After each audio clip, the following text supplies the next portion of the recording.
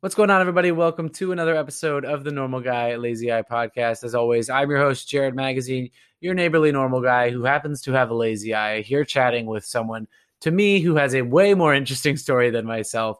Today is no exception to that rule. We have an incredible interview with the one and only Jake Marsh of Barstool Sports. Now, March is a very special time of year for a couple of reasons. One, the weather is changing here in New England, whether it is a single degree by the day, or sometimes like when we're recording this on a Tuesday night, it was 57 degrees. People were like almost ready to jump outside with shorts on, but we're almost there. Spring is almost here. But more importantly, it's March Madness time. And if as a sports fan, I think we can all remember March Madness was really like the first thing that was stripped away at the blink of an eye when COVID first started back in March of 2020.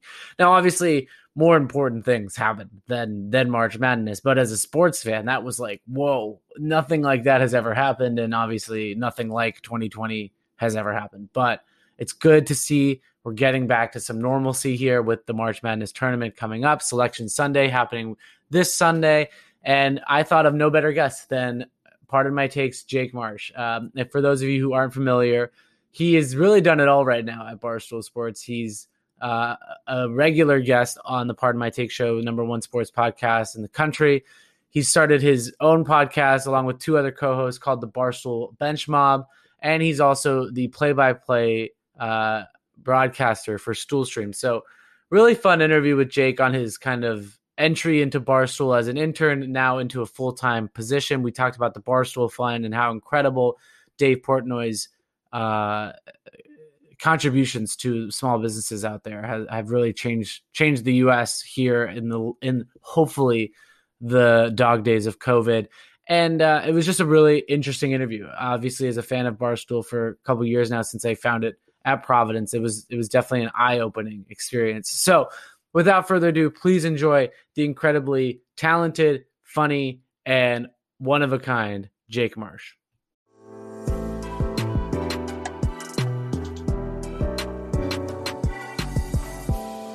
This is the Normal Guy Lazy Eye podcast, a true eye-opening experience. Well, I want to welcome on to the podcast a very special guest. He is the sports business reporter for the country's number one sports podcast, Pardon My Take, of Barstool Sports, as well as the play-by-play broadcaster for Stool Streams and the co-host of Barstool Bench Mob. If you don't know who I'm talking about now, you must be living under a rock. He is Jake Marsh. Jake, thank you so much for coming on, man. How are you doing? Thank you for having me. Happy to be here. I'm doing great. You know, a lot of things happening in our country right now, so it's hard to complain when we're safe and healthy, and hope you're doing the same. Yeah, definitely. So kind of to jump right off the bat, you've been one busy dude the past several months. What's like, have you been taking the time to take a break, or what's new with you? No break really, but again, hard to complain. It's all good things. I would say the crossover of NFL and college basketball has kept me very busy. Again, all fun things. I'm talking about sports all day. Hard to complain. Right. Can't emphasize that enough. But yeah, between when college basketball kicked off on Thanksgiving Eve, with the overlap of the NFL, these last 3 months have been beyond crazy. But of course, NFL is settling down now. And then we have this 7-week gauntlet to March Madness, which is going to be a lot of fun too. And then things will slow down once we hit April, I think. Right. I agree. And then back around again we go, right? Yeah, of course. So like you mentioned, we are recording this right in the heart of the college basketball season. We'll certainly get into some more college hoops in a little bit, but I want to get to some more of Jake Marsh. So you grew up in South Florida and went on to Syracuse at the Newhouse School of Public Communications. What was life like in the Marsh household growing up, and what kind of sparked that interest for you to get into sports broadcasting? So life in the Marsh household was basically me watching a game in the other room, screaming too loudly, and my siblings, mom and dad, telling me to shut the hell up. So I guess it was kind of natural of me just like standing in front of a TV. I, of course, obviously wanted to play sports, be the shortstop for the Yankees. That's always a kid's dream. But once that was not realistic, which is pretty much since day one, the broadcasting side was very appealing to me for a couple of reasons. One, these guys get front row seats at some of the sickest games around the country. Right. 2, you're talking about sports for a living. And 3, getting to travel seems really cool too, and going to all these different places and venues, being there in person seemed like a lot of fun. So that's definitely how it all got started. So I got to ask though, like coming from South Florida, what made you become such a diehard Yankees fan? So my dad is from New York. My mom is from New Jersey. My dad grew up a diehard Yankee fan, and he raised me. He really didn't have a favorite team in the other sports, so I just became a South Florida fan for my hometown teams. I still like the Marlins too, but the Yankees are definitely my number one. I love it. I love it. So like when you got interested in the sports broadcasting world, did you have some of the bigger names that you looked up to get started on this kind of journey that you're on in terms of sports broadcasting? Like who were some of the people that you looked up to in the industry? Yeah, for sure. I mean, there are tons, and it's hard to pick a Mount Rushmore, if you will. Just a handful, because I respect the work and admire the grind that some of these men and women have put through. But that's one thing that got me appealed to Syracuse, because I look up Mike Tirico in high school, Syracuse, Ian Eagle, Syracuse, Marv Albert, Syracuse. So then you realize, all right, something's got to be going on up there. And that was definitely a major factor in me picking there. So yeah, so like let's talk about that for a second, because we had, and this might come off as a silly question, but we had Kaylee Griffin on the show several weeks ago. She's the courtside reporter for the Houston Rockets, Providence College alum, and when I say that, like I'm pointing out the fact that she didn't go to Newhouse, she didn't go to Northwestern, kind of those bigger name, call it communications programs. What made it so special about Syracuse? And then kind of a follow-up to that, like how do you distinguish yourself in such a distinct pool of talented individuals, kind of like making yourself a bigger fish in a big pond?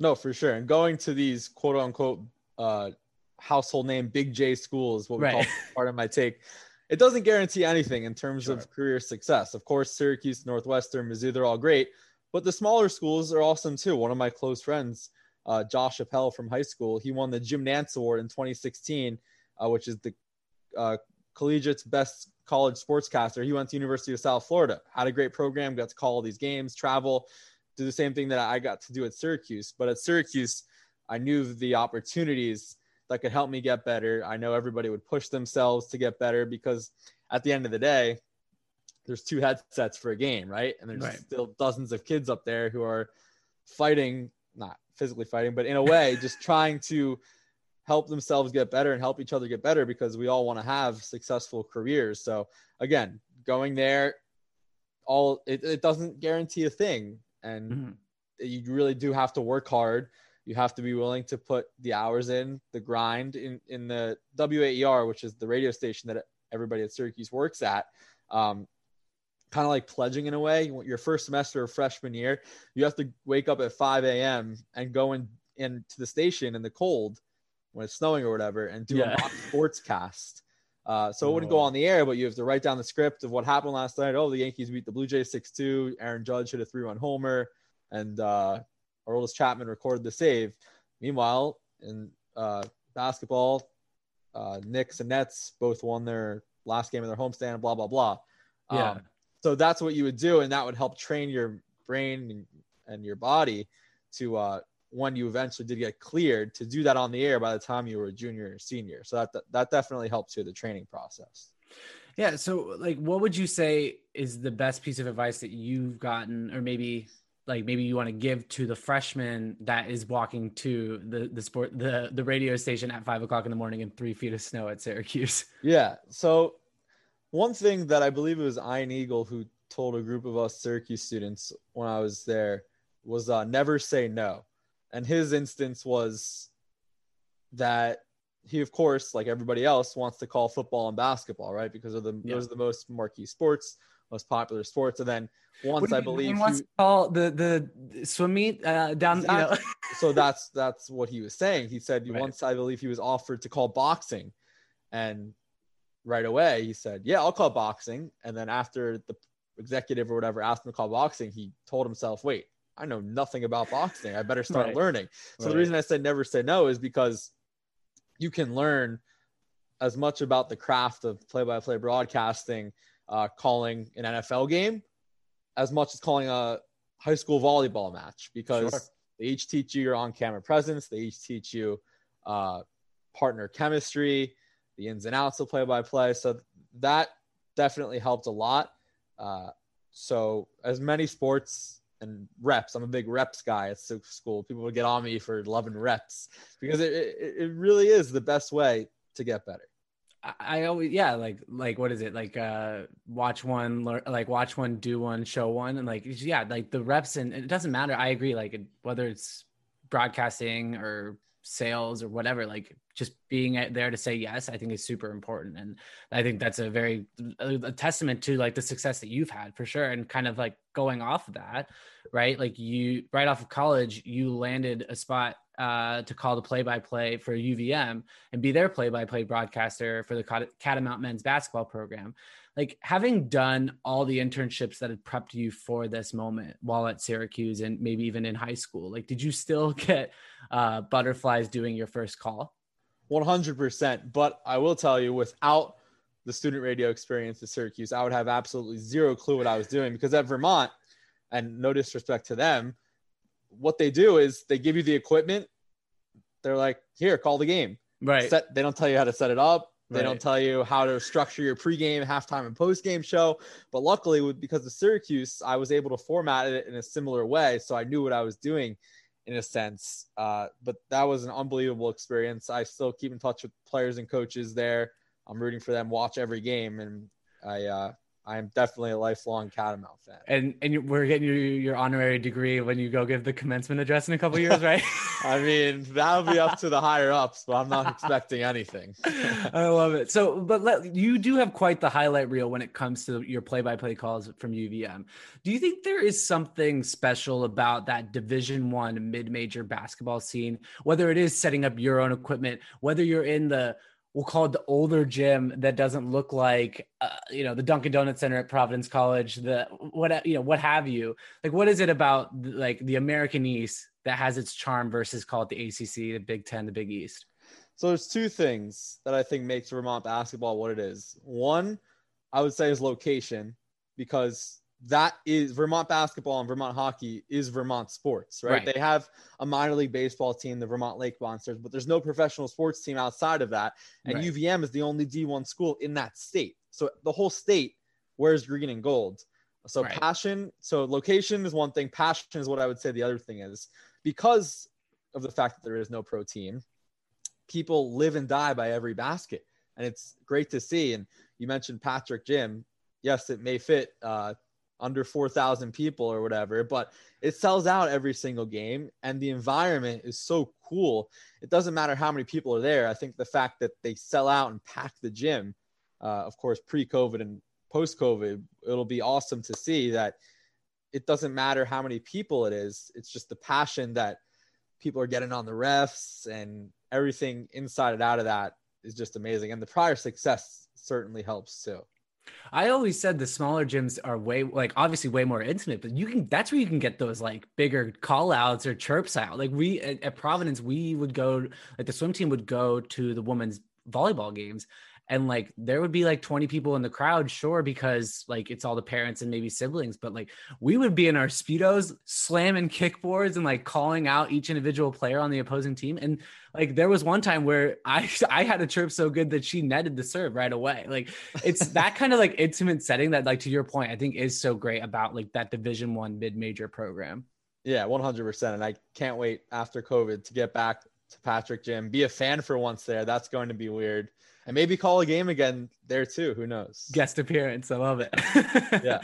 So what would you say was your most memorable moment during your time at UVM? 100%. It was the 2019 America East Championship game. It was at home. So the way that these smaller conferences do it, of course, you're from a Big East school. They do Madison Square Garden every year. Right.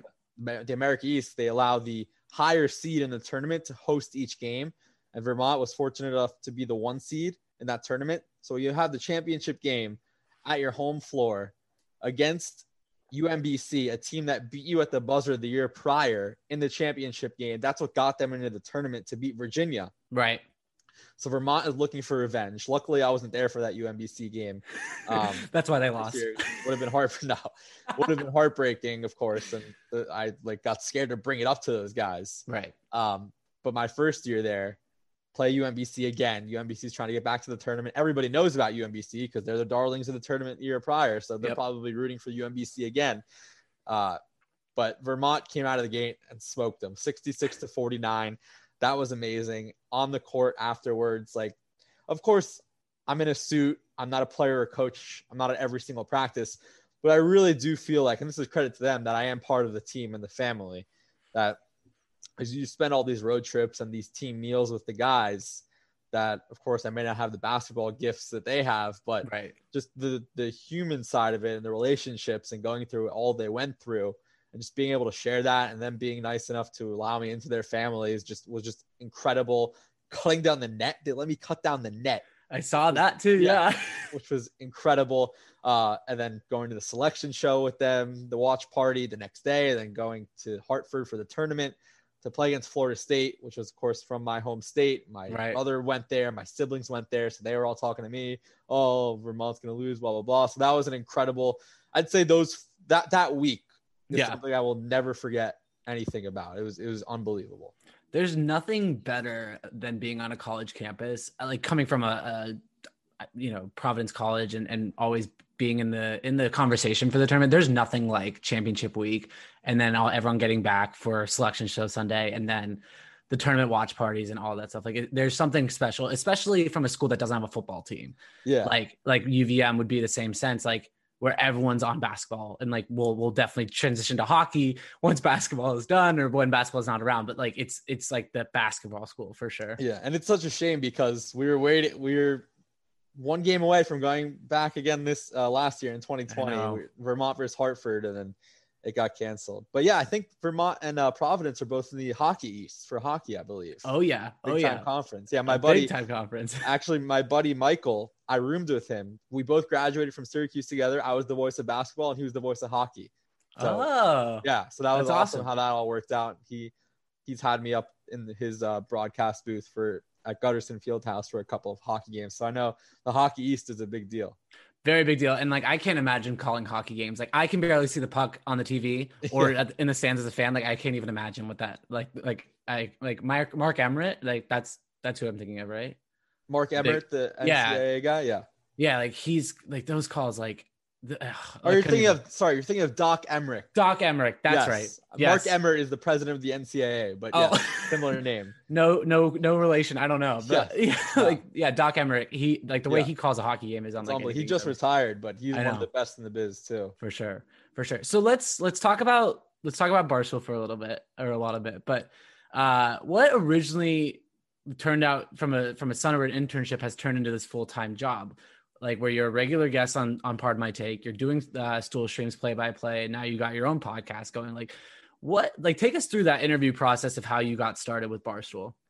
So it kind of is intertwined with UVM, at least the timeline's sake. So as we said, 2 years at UVM. After year one, I knew I'd always wanted to go back for year two in 2020. So I had to figure out what to do with my life for the off season, right? College basketball ends in March and there's nothing going on until November. Right. Yeah. So I have 6 months to do nothing. So I go home to Florida, March, April, May, nothing really happens. I start to get antsy a little bit, sending out a bunch of emails, cold calls, nothing happens. And then we mentioned earlier how I'm a big Yankee fan. So they were playing in Tampa. So I took the drive, got in the car to drive up to Tampa to go watch them play. I put on Part of My Take on the drive. And then that episode of Part of My Take was when they said, we're looking for a summer intern. So obviously I didn't have any work going on then. So I pull over on the Florida Turnpike or highway. And I just take my phone, send Hank, the producer for Part of My Take. Here's my resume. Here's my background, broadcaster, blah, blah, blah. I would love to help if possible.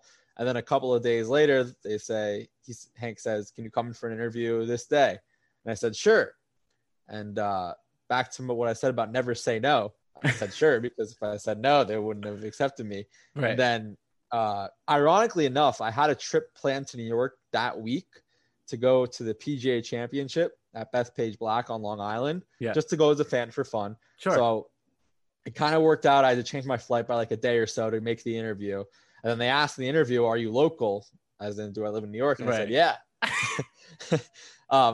So obviously I didn't have permanent residence. Luckily I have a cousin who lives in New York City, so I knew I could stay there in the short term until I found a place. So I told them I was from New York, or not from New York. I told them I lived in New York. And then during the interview, there's clips of it on YouTube, I believe, but that's when they realized, they saw me coming in a suit, which of course is not a Barstool thing, right? Really, except for me. They wanted me to become the rival of Darren Ravel, who, if you follow sports media or on Twitter, you know who Darren Ravel is. He's this, again, I have nothing personal against him, but he's this nerd. Hotshot. Yeah. He's a hotshot. Yeah. He tweets out random facts and figures, and they just basically wanted to be his rival. So I started that whole summer of 2019. I basically spent the whole summer eating weird food and Jake's 8. Yeah. RIP. And that's got to come back. I don't know. We'll see. And making weird tweets. And that's how I got my foot in the door. Didn't say no to anything they asked. And then when I went back to UVM year 2, they were gracious enough to allow me to stay to work for them remotely. Yeah. Year 2 of UVM happens March of 2020. Basketball season ends short, and then they bring me on full time in April of 2020, and here we are nearly a year later. I love it.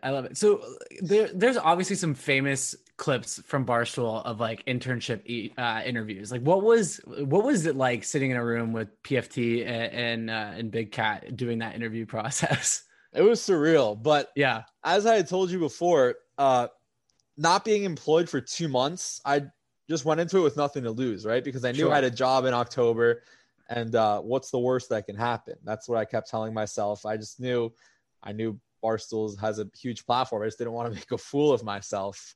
And then when they came out with the stool scenes of the compilation of intern interviews that next day or day after, I really wasn't in it much, which I knew was a good thing, right? Because they're making fun of people in there. And Julie Football, who I interned with that first summer, she was in it a good amount.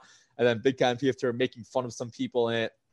But I knew it was low key, not the end of the world, that I really wasn't on it. The only thing I was on it for is when I went to shake their hand, Big Cat said I have clammy, sweaty hands. So like, if that's the worst thing that's going to happen, fine. Sign me up. Right. I love it. So like, do you remember your first interaction with El Perez, with Dave Portnoy?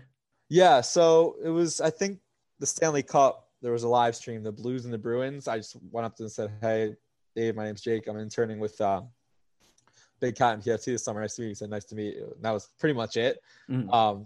And then I didn't really interact with him much that first summer.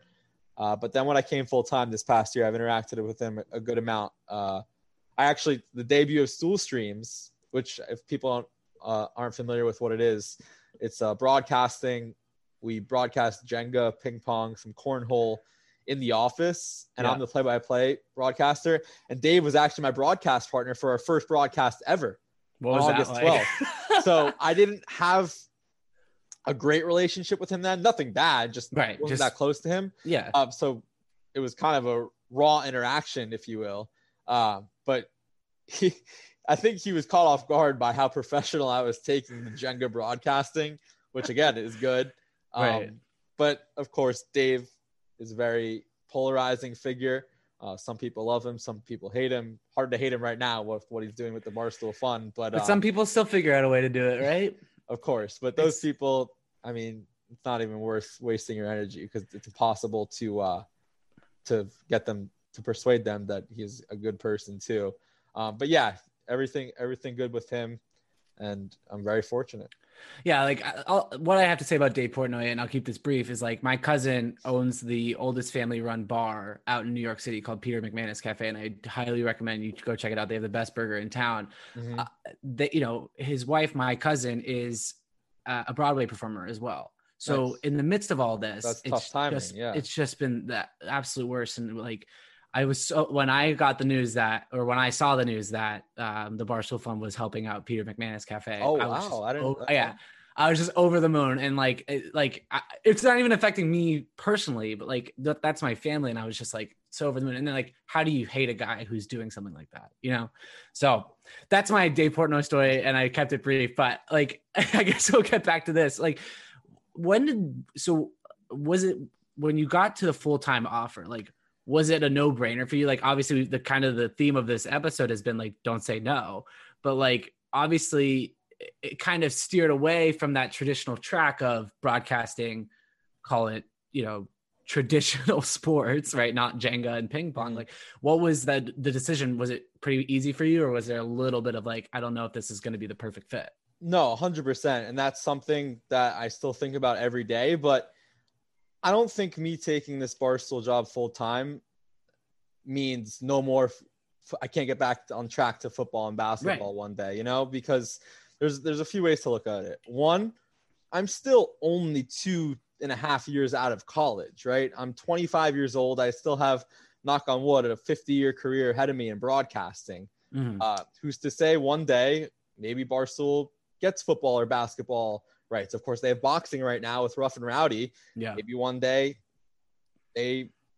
something happens on the football or basketball side. I know Dave said a few things about maybe owning the Bills, getting the Bills stadium rights, which I guess didn't happen, or Big Cat wants a bowl game one day. Who knows? I'm not counting it out yet. No, I'm not. Never count them out. No, for sure. So that would obviously be a dream with everything lining up. But my long-term goal still my heart still is with play-by-play of football and basketball.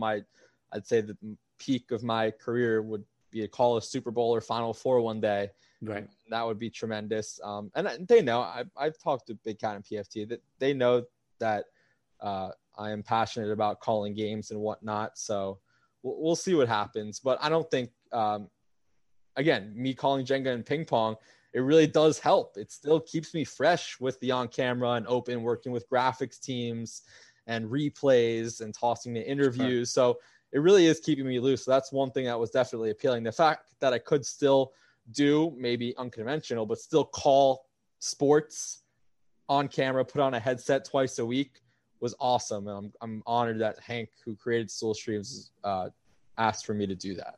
I love it. So can we talk about Part of My Take for just a second? I think the listeners of the podcast, take for granted the amount of work and prep that goes into each episode for a show like Part of My Take, or any podcast for that matter. But like, what is a typical day or night, the day of the night you're going to record an episode? So there's two ways I would break it up. So for those who don't listen to Part of My Take, it comes out Monday, Wednesday, Friday, which means we record Sunday, Tuesday, Thursday. Yep. The two ways I would break it up is football season and football off season, because it's two totally different schedules. Football off season, as I mentioned during the beginning of the show, is tiring. The hours are much longer. The nights are much later. Because, for example, on Sundays, we'll go into the office. Red Zone will kick off at 1 p.m. And then we're not recording the podcast until 11:30, 12 o'clock when Sunday night football is over. You're done at 1:32. That's a 12, 13-hour day. It's draining, but you're watching and talking about football. So again, hard to complain. Yeah. So that's usually what it's like in the fall. And we're just starting to wrap up from that now. A couple more weeks of football here. So those are long. And then the football off season, again, we don't have to record as late, but there's still a lot going on.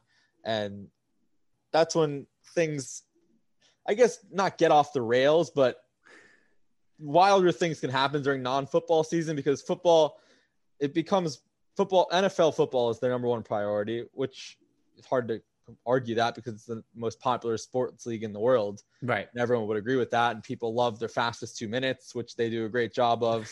They spend hours throwing out jokes and seeing what sticks. That's during football season. But after that, there's Mount Rushmore season in the summer, which people love. So yeah, it's definitely a unique experience. But with the end of football season here, things will probably start to change up a little bit.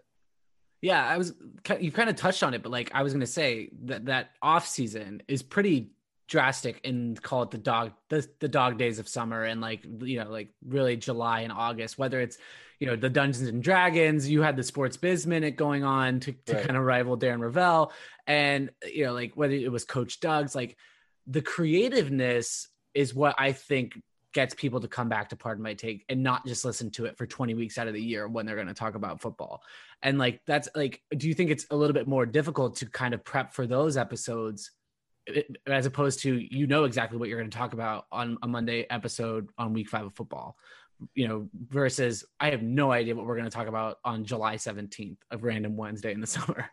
No, for sure. And I mean, with football in the summer, obviously this 2020 aside, you still have baseball. You have this league, what we call NBA offseason, with all the drama, the petty drama, and Mount Rushmore season. And then football season starts to, even the preseason, we'll have coaches come in the office. But what they did in March, April, and May, I wasn't even in New York. I was in Florida, still remote. It was incredible. They had Tim Woods, the Dungeons and Dragons Dungeon Master, come on for a unique setting. Coach Doug's, of course, playing video games every night and hundreds of thousands of people watching. What they were able to drum up was remarkable. And I really can't take credit for either of those things because that was their idea. But it just shows how creative and on the fly those two guys and Hank and Liam, the producers, are. For sure. So I think we could have this conversation all day. I mean, we could do a whole different episode on the kind of the culture of Barstool with different people in and out of the organization as people have their own views of it. But like, from your time at Barstool Sports, what has been the most eye-opening aspect for you seeing this media giant from the inside? I think the fact that there really is no checklist or to-do list for any employee. Dave and Erica Nardini, the CEO. Yep. What they do is they basically say, here's the platform, go make something happen. Right? Like in my job description, there isn't do this, do that, do that. It's just content, on-air personality or whatever. Right. Mm-hmm. So it's up to me to brainstorm and work with other people and producers to put out good content that people will like. So that's definitely something that stuck out to me from the beginning, because I'm sure at other sports media companies, there are to-do lists such as anchor this show, spend time on this show, make picks on this show.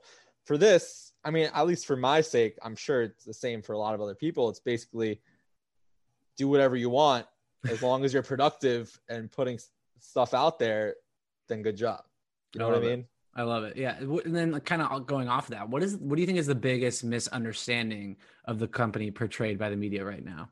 No, of course. And I guess the elephant in the room is, you talked about earlier with Dave, some people dislike him and the company, and some people are loyal stoolies, which are the fans of Barstool since the early 2000s.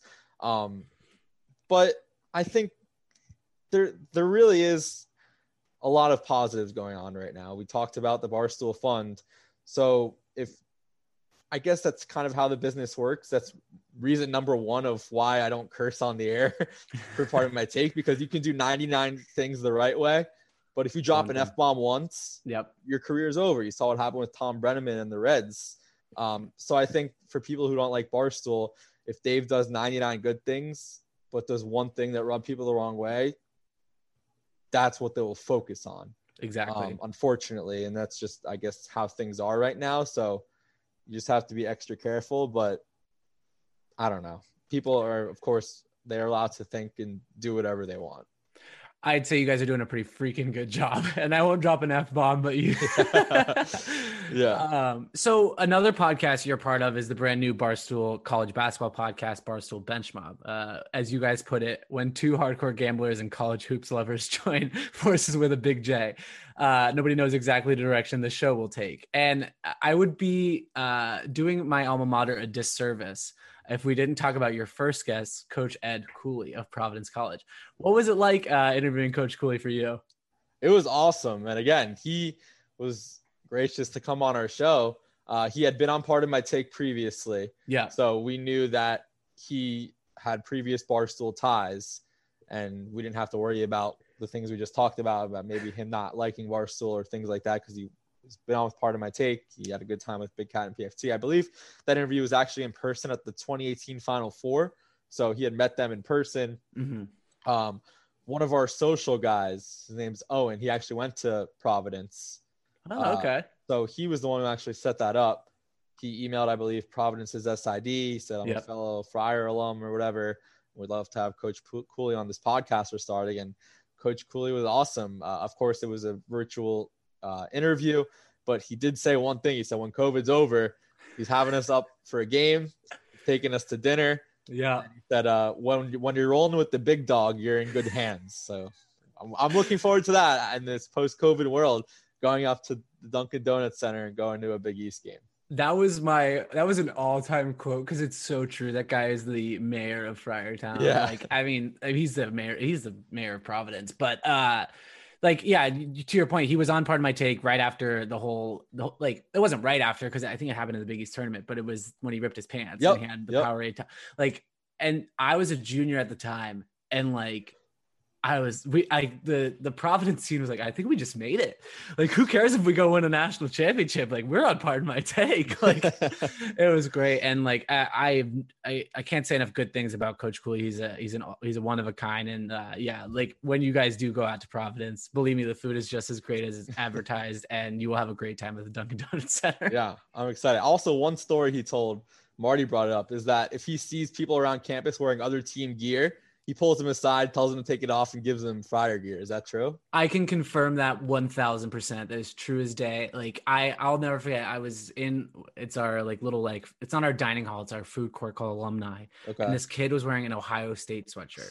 Now, like, I think Cooley's daughter goes to Georgetown. Yes, he did say it was some Big East school. Yeah. Yeah. And like, you know, because we're a regional New England Catholic college, sure, like your senior year of high school, you maybe have gotten like Fairfield hoodies or whatever, but like this one was big because it was like, why Ohio State? So Coach Cooley's having lunch with the rest of his coaching staff, and he stops whatever they're talking about, gets up, the kid's on the phone with I don't know who, but he's on the phone with his friend, whatever. Coach Cooley sits down at his table, waits till he gets off the phone, and then goes, "Are you ready to go over to the bookstore? I'm going to go ahead and buy you a sweatshirt because that thing's garbage." No, like, no disrespect to Ohio State, like but like he was like, "Why are you wearing that here?" That's so funny. It's wild, and he was possibly going to be the Michigan head coach a couple of years ago. Like I always said, that was the best 24 hours for recruiting for Providence, but. Never once will anyone be wearing Michigan gear on a Providence College's campus. I'll tell you that. Love that. Do you guys have like a dream guest for the show? I mean, mine would be Coach Cooley, but we've been very fortunate. You know, we've had the best player in Luka Garza. We've had a handful of coaches: Bob Huggins, West Virginia, Steve Peichel from Rutgers, of course, Ed Cooley. I guess because Rico and Marty, who are my co-hosts for that show, they're big Duke fans. Coach K would be crazy, obviously, because he's one of the most biggest names in all of sports. Right. So that would be pretty cool. But we're lucky. I mean, hopefully next season when we can take the show on the road and actually go to games, we can develop other relationships. But it's hard to complain on that end. Do you think, kind of to go back to Part of My Take, do you think Big Cat and PFT have a dream guest for the show? You know, they've also been very lucky. I know they've always been trying to get Tom Brady and Kevin Durant. Yeah. I don't know about LeBron. They always talk crap about LeBron. Aaron Rodgers on his Instagram Live with Dave last week, he said he's got to come on Part of My Take. So we're holding him to that. I love it. Yeah, that's been fun. I love that. And I mean, like Big Cat's the corp with A-Rod. I mean, like, talk about some all-time interviews and some like just giant guests, dreams of guests. But yeah, I always get impressed by the guests that come on Part of My Take. It's awesome. For sure. It's crazy. So let's talk some college basketball here. I guess I have to ask you, do you see the Friars making it out of the Big East and dancing in March?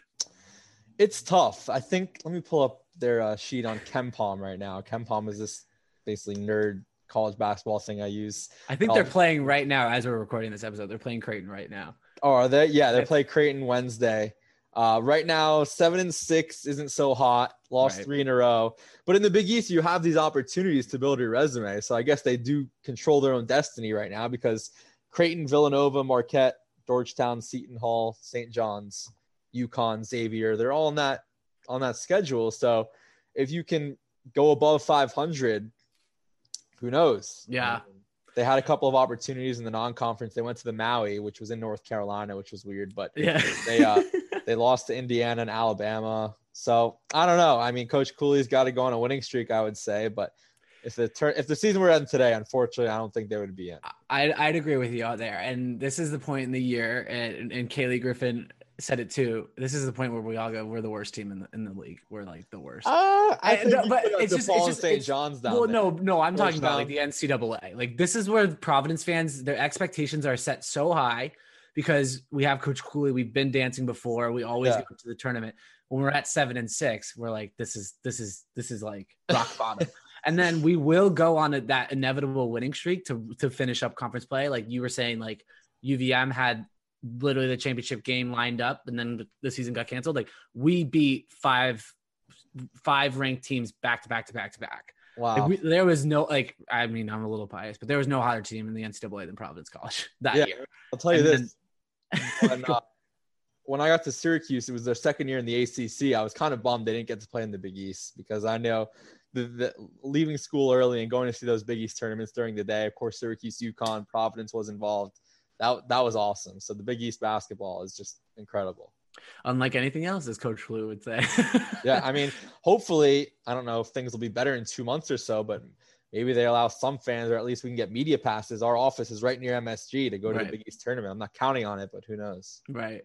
So this leads me into some other college basketball takes. I'd love to hear from you. So we're recording this on January 20th, and for the first time since December 18th, 1961, Duke, Kentucky, and University of North Carolina are not in the top 25.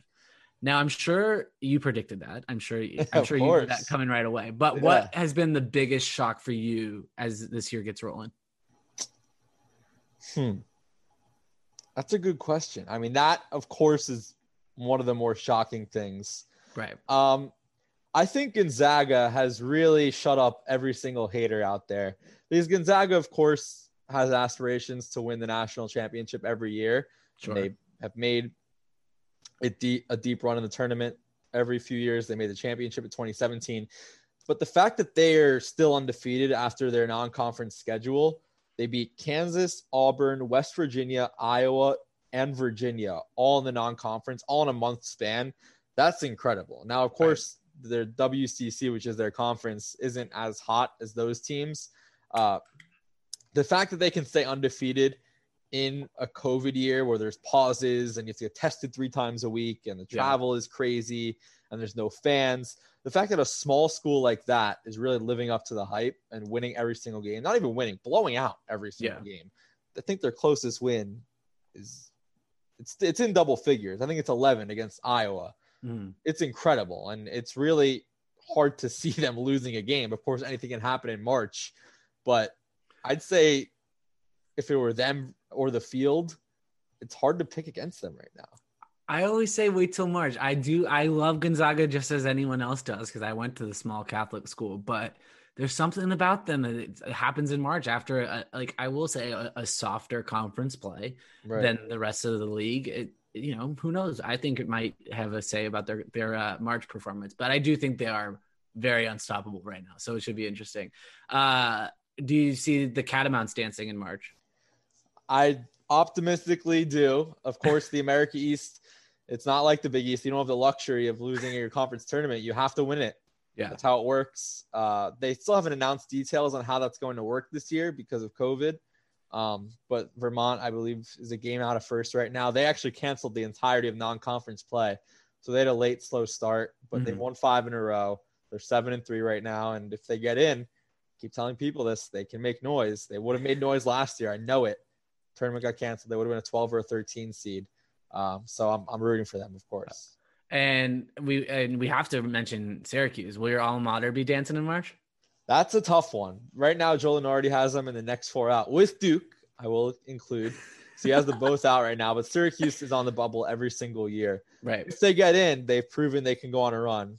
I was lucky to call a Sweet 16 run my senior year. They made the Final Four when I was a sophomore, both as double-digit seeds. So we'll see. We'll see. Do you, before we get to your Final Four prediction, do you have a dream college venue to call a play-by-play game? I've been lucky to do Allen Fieldhouse at Kansas. Yep. That was actually my first ever road trip at Vermont. Oh, geez. It was a 2-game road trip at Boston University and then Kansas. So that was crazy with Louisville too, that later that week. But calling a game on Coach K court, at Cameron Indoor would be very, very cool. I've been there, Right.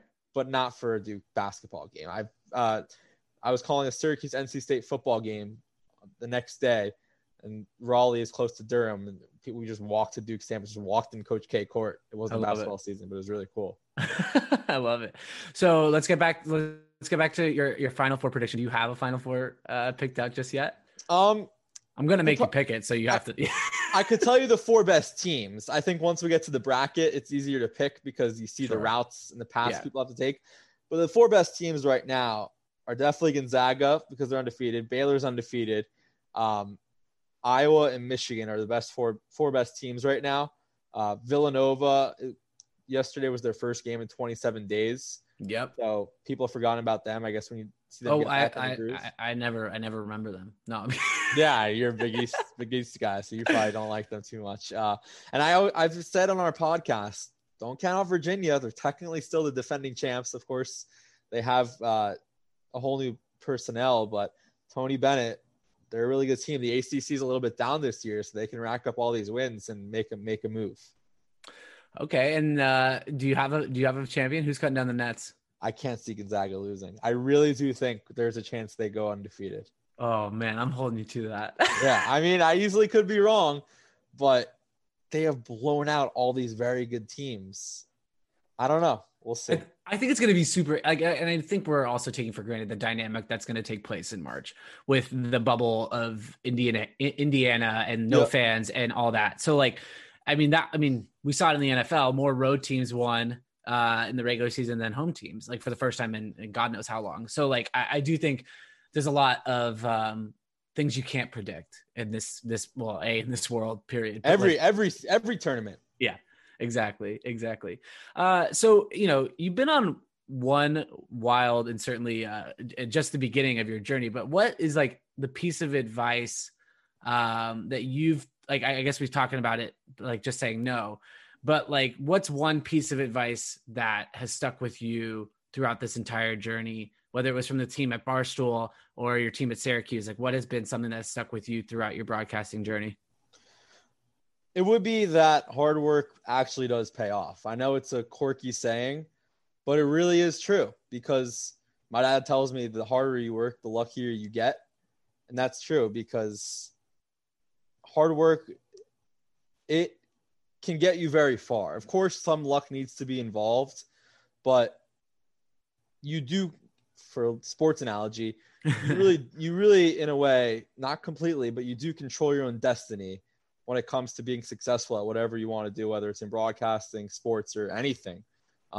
Because if you work hard, at one point, somebody is going to notice, and that somebody could be the one to give you your big break and get you to the next level. So, I mean, working hard, it's a very important value. And of course, the best people in every business, they're hard workers. Of course, some people might have a lucky break, but again, I can't emphasize how important that is. Yeah. And I think it's something like that people take for granted. I think, you're thinking, you could be thinking you're the hardest worker on the team, in the office, what have you. There's always someone that's out there doing more than you. So I think putting your head down and making sure that that's not the case is super important. And like, obviously work-life balance is important, but if you want to get to where you want to go, you have to make the time to do that for sure. Mm-hmm. So what would you say is next for you? I know the road is kind of unknown right now, but and you've got a great foundation with Barstool Sports, but what would you say is next for Jake Marsh? No, for sure. And back to my long-term goals. Again, I would love to get back into the conventional sports play-by-play once COVID's over and there's more opportunities around New York, maybe on nights and weekends or whatever, just to stay loose on that end. Right. But again, I love working for Barstool and intend on being here for the future. We'll see what happens, but getting back onto the headset for football, basketball, any sport, just to stay loose and get those reps like we talked about earlier, would be great. Would you rather, I guess we'll play a quick would you rather call a Final Four or the Super Bowl? College basketball is my favorite sport, but the Super Bowl is a phenomenon. the Final Four is a sporting event. The Super Bowl, everybody in the world watches. Not everybody watches the Final Four. So I'd say the Super Bowl is more prestigious, even though I like college basketball better. I guess that's kind of a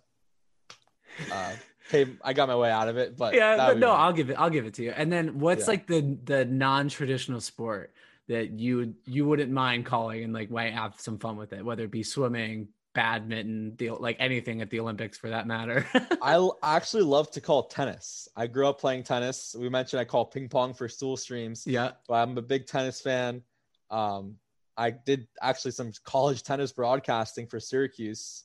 That was a lot of fun. And it helps me be more confident because I know all the terms. Right. I have firsthand playing experience where all these other sports, I never played football or basketball really at a high competitive level, when tennis is a lot of fun. I love that. I love it. Awesome. Well, we do have one final question for you. We asked this for all of our guests, and we've talked about the early career that you've had, but there's still a long road to go. If you were to write your autobiography today, what would be the title of it and why? I said it earlier, never say no, because that's what's gotten me here today. Big Cat and PFT, they asked me to make fun or rival Ravel, and it's opened this unbelievable door. I went from tweeting about random stats and eating weird food to now doing what I love, which is play-by-play broadcasting, and I'm on their podcast, which is incredible. I can't thank them enough. And without me hesitating and saying no to something or having the opportunity to, I truly would not be in this position. So I'm very grateful for that. I love it. And we definitely have to bring back Jake 8. That's going to take a lot. I don't know. For you or for Barstool? For me. Okay. Because I tried to act like I liked what I was eating on camera, but you sold it so good. Because like I was watching some of those and I'm like, oh my God, I could not eat that right now. Yeah. Yeah, so we'll see. Maybe I'll make a cameo one day. Who knows? I love it. Well, thank you again, Jake. I wish you all the best, and hopefully you can get some sleep here before college basketball gets too crazy. Of course. Thank you for having me, Jared, and awesome. Looking forward to staying in touch. Yeah.